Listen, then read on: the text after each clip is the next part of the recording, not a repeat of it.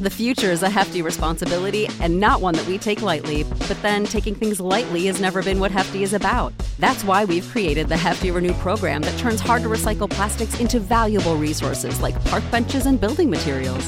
To participate, simply fill up an orange Hefty Renew bag with accepted items, tie it up, and drop it in with your regular recycling. That's it. It's that easy. It's time to rethink recycling with Renew. Particular valued resources may vary by geography. More info available at heftyrenew.com. For the ones who work hard to ensure their crew can always go the extra mile, and the ones who get in early so everyone can go home on time, there's Grainger, offering professional-grade supplies backed by product experts so you can quickly and easily find what you need. Plus, you can count on access to a committed team ready to go the extra mile for you. Call, click Grainger.com, or just stop by. Grainger, for the ones who get it done.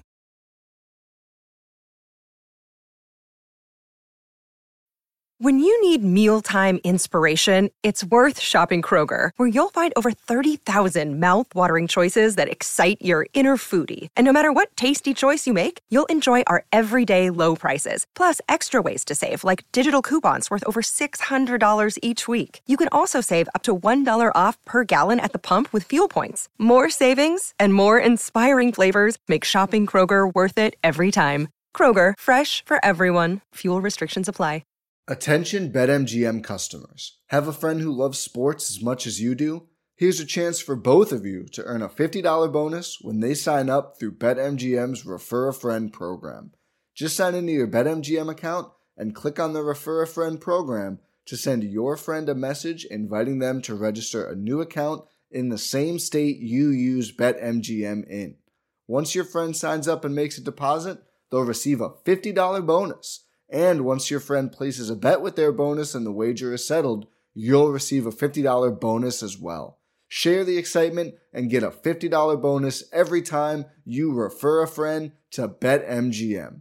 Visit BetMGM.com for terms and conditions. Must be 21 years of age or older to wager. Ohio only. New and existing customer offer. All promotions are subject to qualification and eligibility requirements. Rewards issued as non-withdrawable bonus bets. Bonus bets expire in 30 days. Please gamble responsibly. Gambling problem? Call 1-800-GAMBLER in partnership with MGM Northfield Park.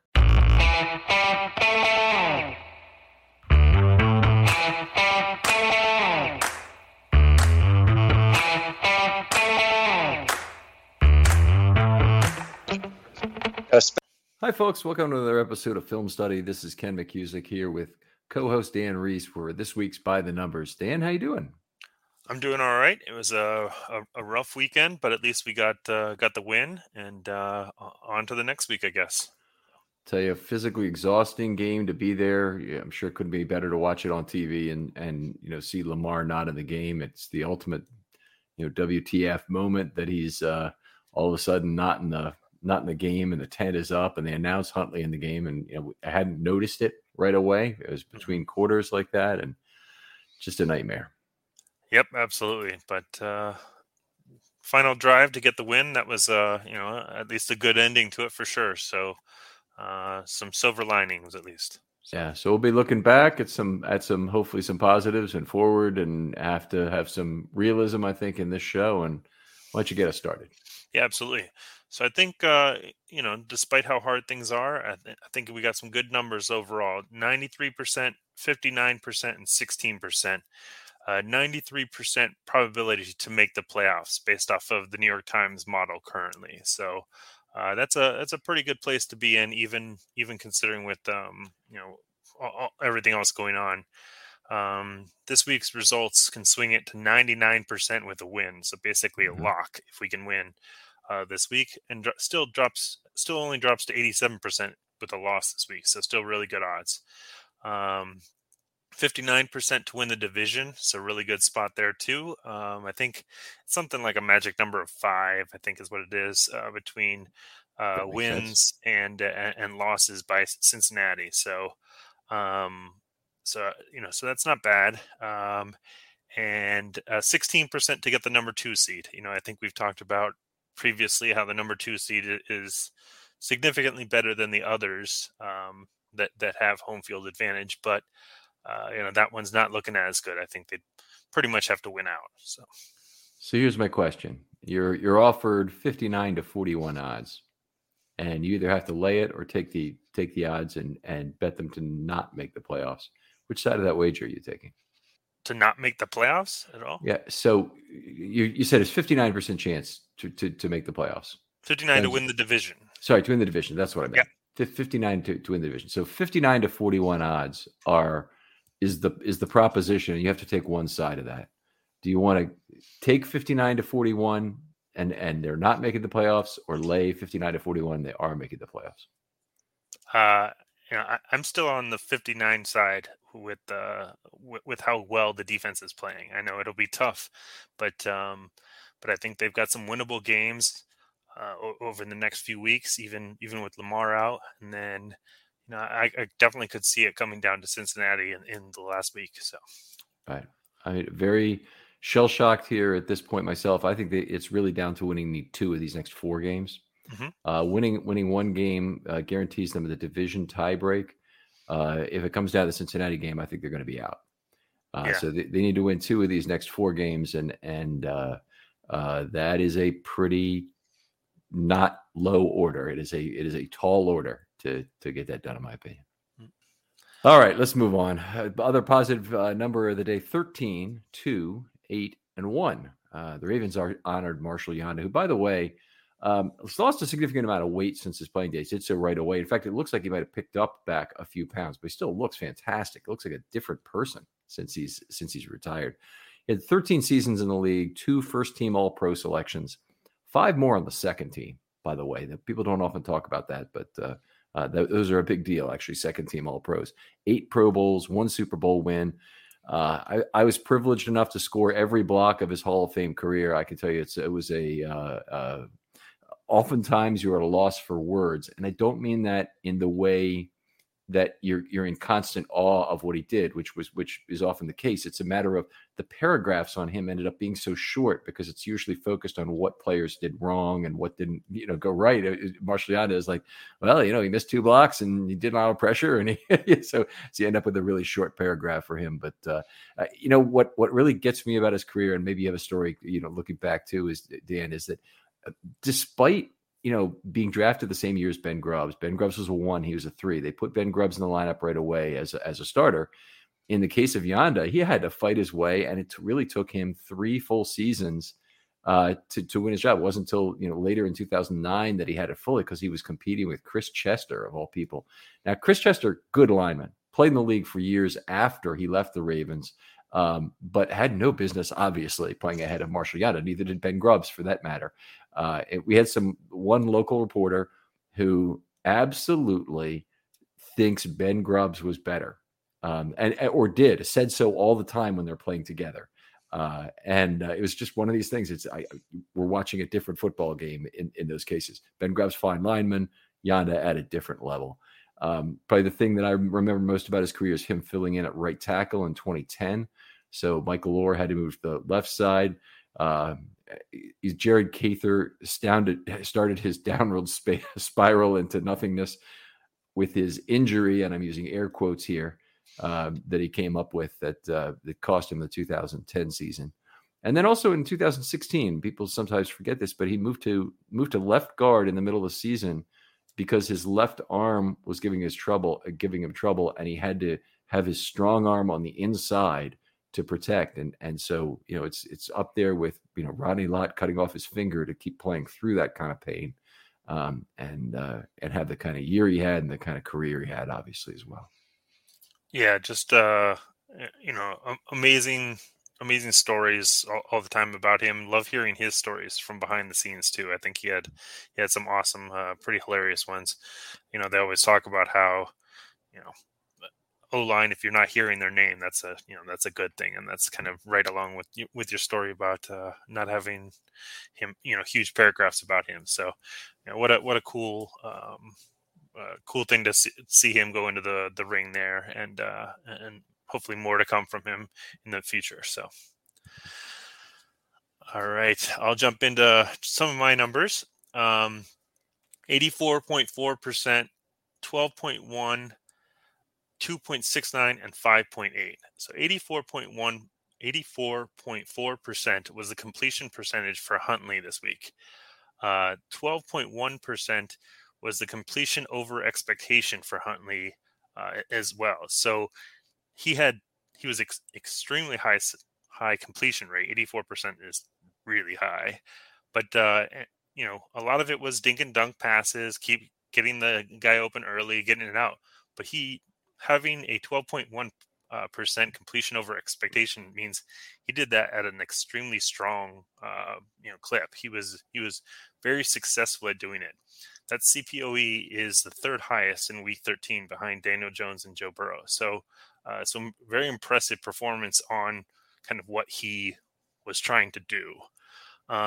He went 22 out of 23 on passes under 10 yards, with the only non-completion was the interception. So very impressive on kind of those short yardage plays. 2.69 time to throw. You compare that to Lamar's 3.0 for the year. So a lot shorter time to throw, getting the ball out quick, hitting guys with anticipation.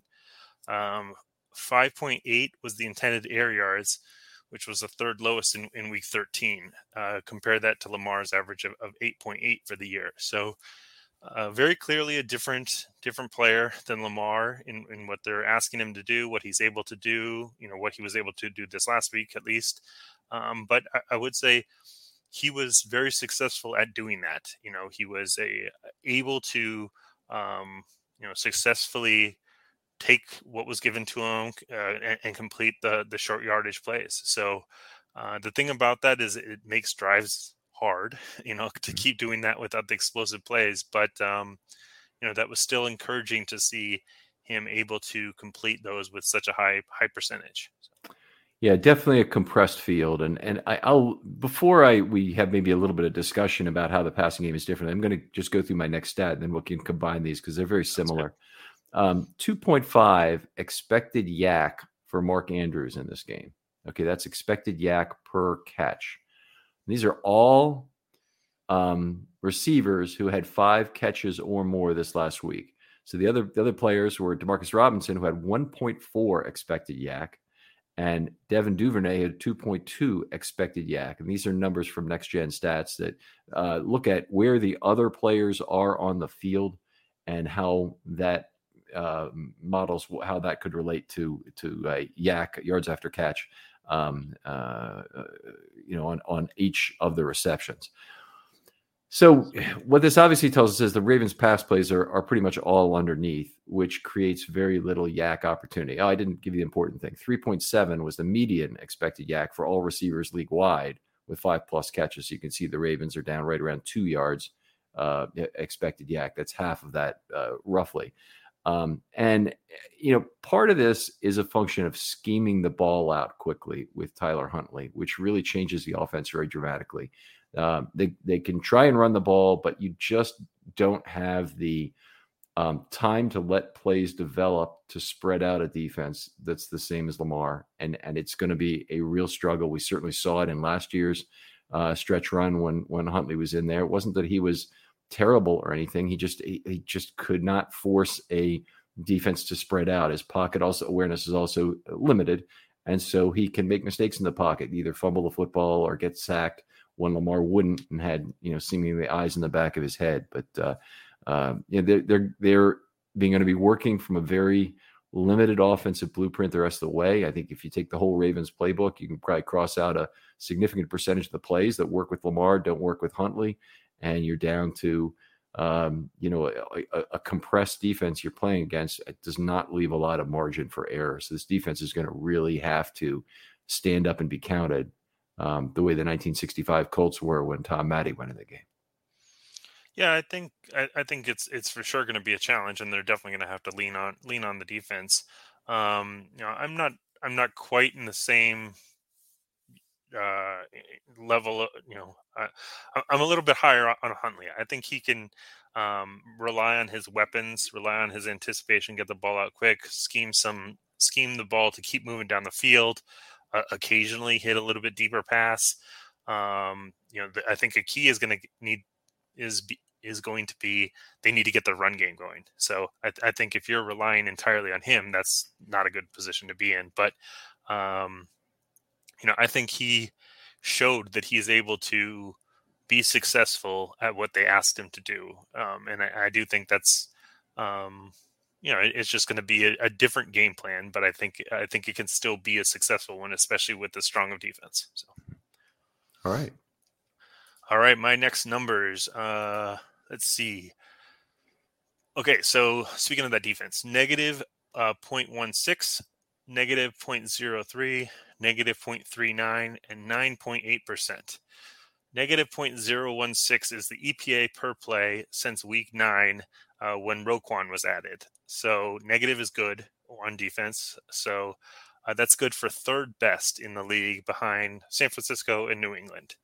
Negative 0.03 is the EPA per play during those 4-game stretch on passing plays, which is 11th best. If you look at the 3 games with Kyle Hamilton, the negative or the EPA on passing plays is negative 0.19. So nice. Much better. So you get Kyle Hamilton back along with Roquan, and they are looking really strong. Negative 0.39 is the EPA per play versus rushing games. That's the best, and the best by 0.08. So by a significant margin. So they are lights out on the rushing game these last 4 weeks. A couple of the numbers that I saw, the third in PFF grades overall on defense. Take that for what you will. Second in points per game at 13.3. Second in yards per game at 263. And first and third down conversions at 25% during those 4 games. So their defense is firing on all cylinders. And I think obviously it's going to be a huge component to keep them in these games with the backup quarterback. But everything that they've been showing the last 4 games is that they're up for the task.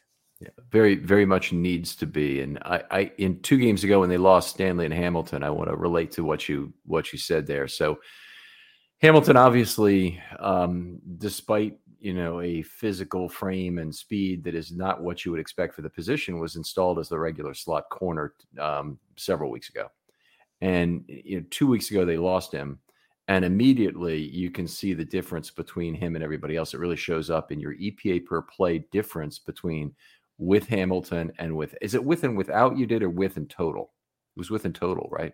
It was just total. Okay. So it's games. Even worse than that in a with and without basis. Right. So the point being that was just it shows you the seismic importance of that position there in terms of how big it is. The other one is Stanley. And I'll just say that McCary did not play well this last week. Okay. So he graded out to be on an adjusted basis in at 0.61, which just squeaked him into the D range on my method. Now, Stanley has been playing very well and has been, in the 80s with some good regularity, in the high 80s, really. So the difference from that might be just to give it a round number, might be about 25 points in average difference from what McCary did this last week. But then you look at what the difference is between McCary and Faalele. And Faalele came in and got a 0.03 raw score. It was adjusted, and he got a 0.07. So his actual adjustment was bigger than his raw score, which is ridiculous. It's just so large. So a drop from 0.61 to 0.07 is about the drop from McCary to Faalele is about twice as significant as the drop from Stanley to McCary, even though Stanley to McCary is an enormous chasm of a drop. And it's just this last week. I know Faalele did actually play a little bit better in his first 2 games. Still were both Fs as I scored them. It's a position where they cannot afford to be without McCary for any significant amount of time. They need to have him back, or they may need to look for another option, because at this point, putting Faalele out one more game and having him fail like he did before is probably going to cost him the playoffs. It would be my guess. Well, I think Stanley was back full practice for the last 2. Full yesterday, yeah. Limited today. Okay, all right. Well, I'm still holding out hope that he's back this week, because that would be huge. So, but yeah, the difference they make, especially in the pocket, like you talked about, which is key for Huntley. And then also with the run game, it's definitely someone we need back. Mm-hmm. All right, so it's my turn. Yep. Yeah, I think it is. I'm sorry. 0.81, 36.3%, and 32.61%. So the 0.81, really good number for rushing yards over expected per attempt. That's for Kenyon Drake this season. Really surprised me when I saw this because it's 11th in the NFL among 49 running backs with 70 plus rushes. So top 25%. Very good. And then 36.3% are the run percentage over expected. So he's got runs that are above that, the expectation. He's got runs that are below the thing. And the 36.3% for runs over expected is actually 39th out of 49 qualifiers. So it's 11th worst. So it's the bottom 25%. We would not normally see that in an actuarial study that we're doing, correct, Dan? Right. Yeah. Those numbers clearly, there's some disconnect going on between them. Yep.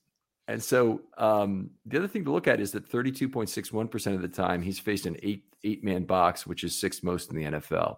So what I just came to the conclusion of is he's done well breaking big runs on well-blocked plays.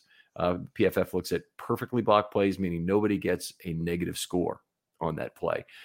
That's the sort of play where Kenyon Drake all of a sudden runs untouched, and he knows well how to deal with space and can maximize that run for you. I think at a very high level. We saw big run like that against the Jets that we've talked about a number of times. But the Ravens use this point of attack scheme, and they're using a scheme now with packed boxes that are going to get even more compressed with Huntley at quarterback that do him no favors in terms of creating wide lanes that he has at times been able to take advantage of. So he will be more challenged, in my opinion, without Jackson. Yeah, I definitely can see that. I think a couple of things, he's probably had a couple of large explosive runs, that can skew that over expectation average.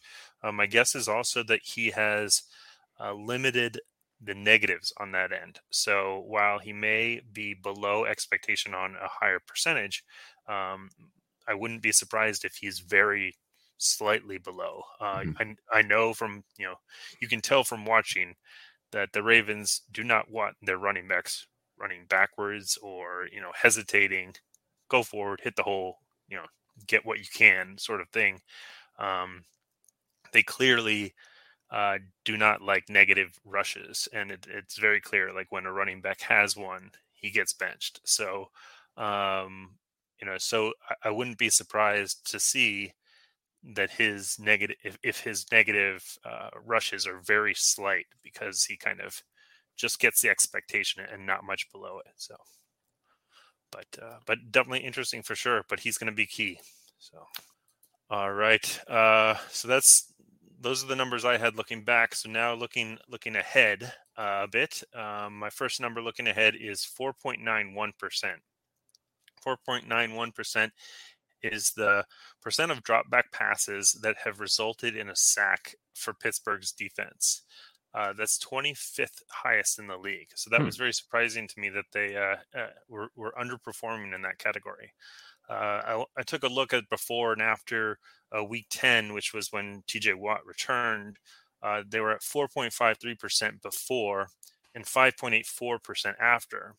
But even still with the 5.84, that would only rank 20th. So still not performing where I would have expected once he came back. Just kind of for reference, Baltimore defense is 8th best with 7.54% sack rate. So, they've got some scary names and some scary players for sure. But it was good to see that they are underperforming on a sack rate so far this year. So yeah, that is good to see. I mean, I think that how they deal with Alex Highsmith in particular, TJ Watt also, but Alex Highsmith in particular, lining up opposite Faalele, because he's typically the rush linebacker, will be one of the really big things. And obviously, if Stanley is back, you hope things fall back into place. And obviously, the Ravens' chance to make the playoffs goes way up if Stanley can be back this week.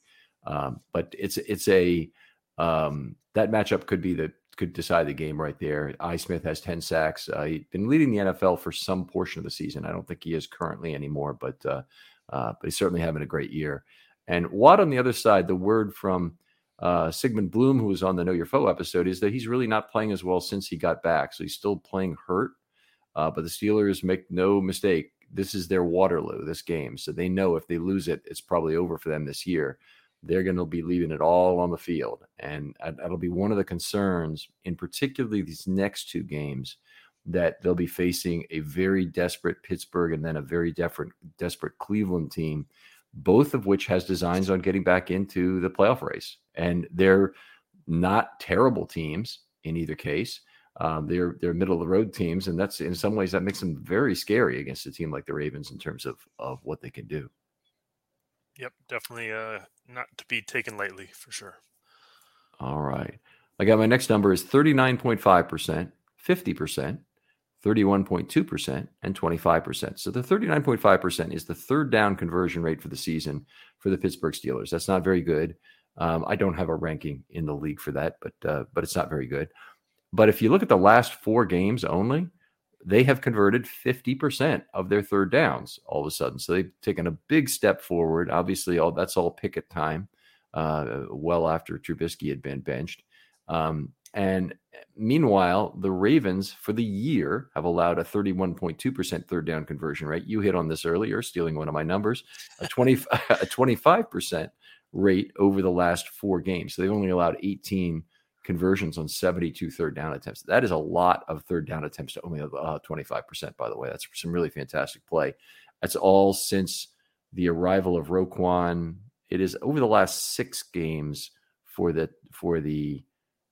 no, I think it's over the last 4 games for the 25%. I'm not 100% sure, but it's over their last number of consecutive games.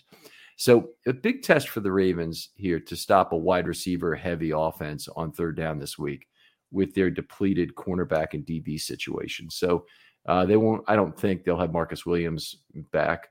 So the question is going to be, what do the Steelers really want to try and do against them? And the Steelers have a couple options. They played a lot of 12 personnel this year, but they might convert to more 11 than they have, and even 10 for a matchup like this, because they really want to stretch those Ravens DBs thin, get probably a player like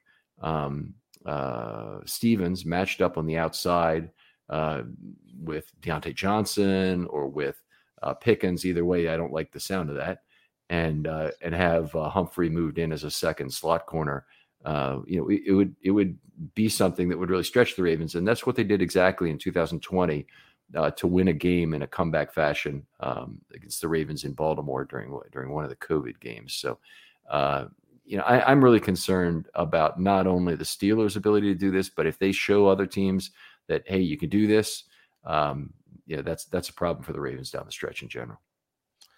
Yeah, I think one of the lucky things is that I'm not sure the Steelers have the wide receiver depth that they have had in recent years to kind of throw out the guys out there. I think their wide receiver pool kind of drops off pretty quickly after the first few guys. So to kind of get 4 guys out there would stretch them pretty thin, I think. But I do think they will run a lot of 11 and 12. I do think the 12 matches up well with if we can get Hamilton back out there. And that's a good matchup. But those third down numbers, it's going to be, as it always is, those are leverage downs, and it's been very clear with the Ravens defense that's been kind of where they've been able to kind of make their money is making those stops on third down. It's just been amazing what they've done lately, and seeing the relatively low numbers for Pittsburgh is encouraging, though the 50% for the last 4 weeks is less so. So. Mm-hmm. All right, my next numbers are 30.03, 27.17, 26.92, and 29.62. So a lot of numbers there. These are the field positions for the Ravens and the Steelers, and I'll walk through each one. But I really think that field position is going to play a big role in this game, because I think both teams are going to struggle moving the ball for kind of different reasons. But I think both teams are going to really struggle. So I think field position could play a big game. So 30.03 is the average starting field position for the Baltimore offense, which is second best.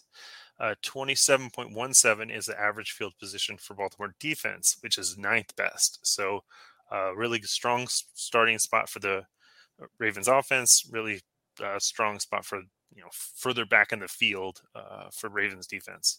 On the other side, for Pittsburgh, 26.92 is the average field position for the Pittsburgh offense, which is 26th best.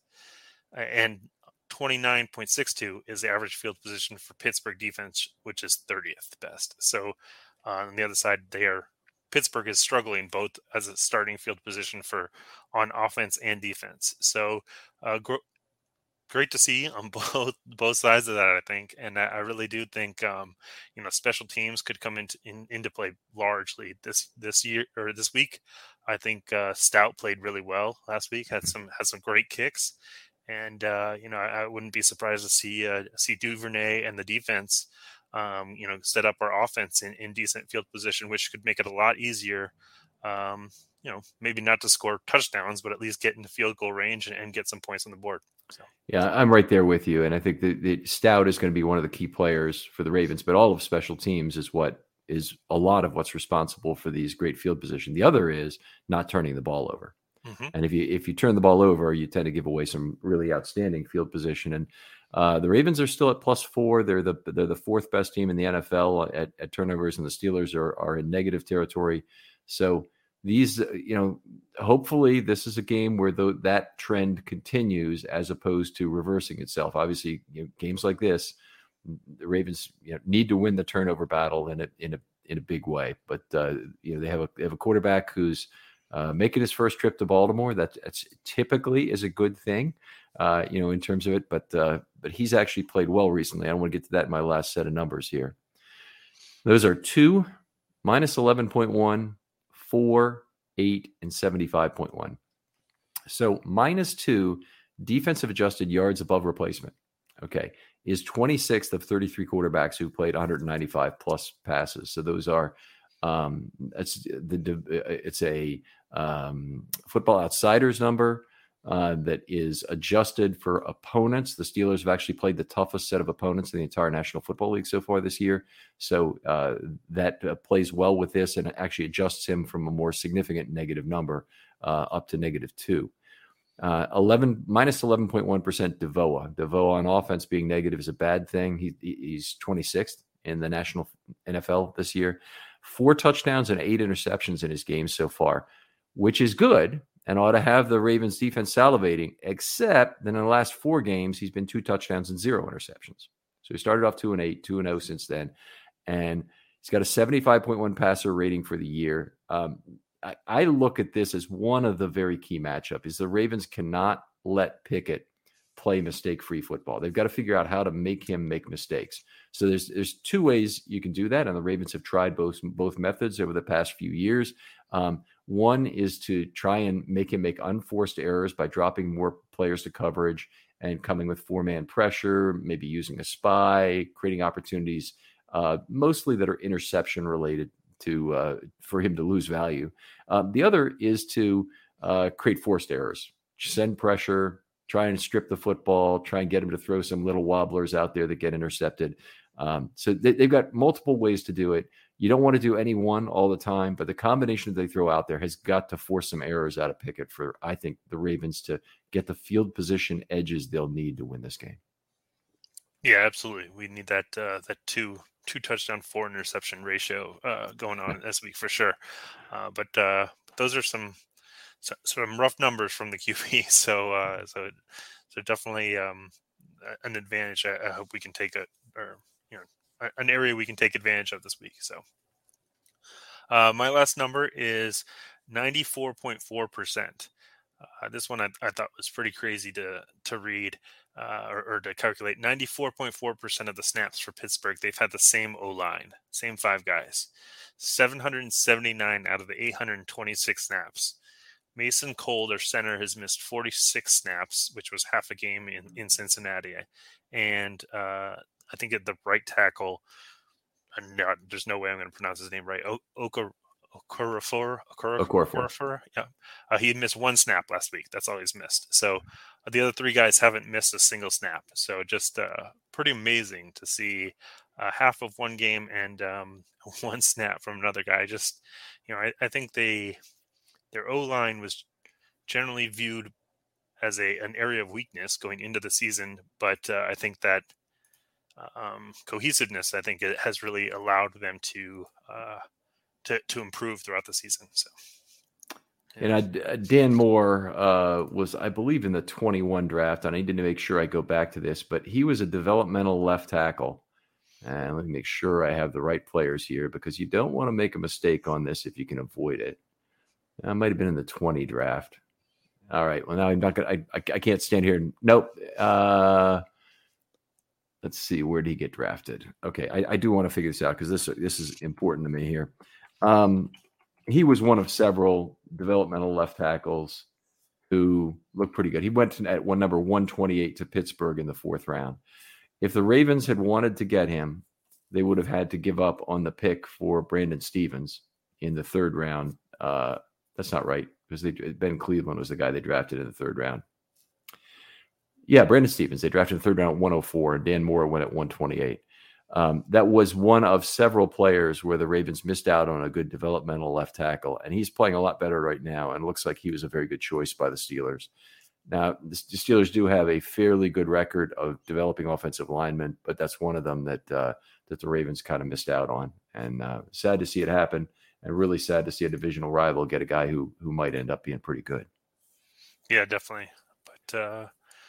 But I thought that was pretty wild to see the difference between that percentage versus the O-line struggles we've had this year. So, absolutely. I don't know that I've seen that high a percentage before. All right. Always a pleasure to do the show with you, Dan. Tell folks where they can talk to you online. Yeah, absolutely. You can reach out on Twitter at DP Reese, then the number 8. Happy to talk Ravens and anything football. All right. Outstanding. Other folks out there, if you'd like to do a film study short, hit me up with a DM. I always respond very quickly. Had some great ideas recently. We've got a few people who want to talk draft. A lot of people want to talk about EDC in the draft recently.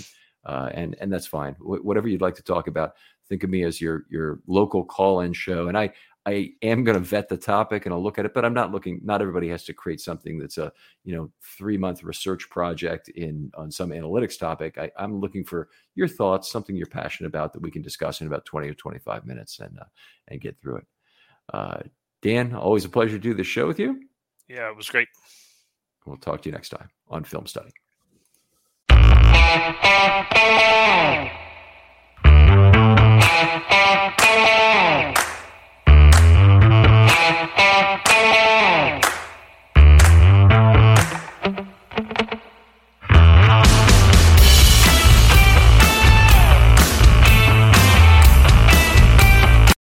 Without the ones like you, who work tirelessly to keep things running, everything would suddenly stop.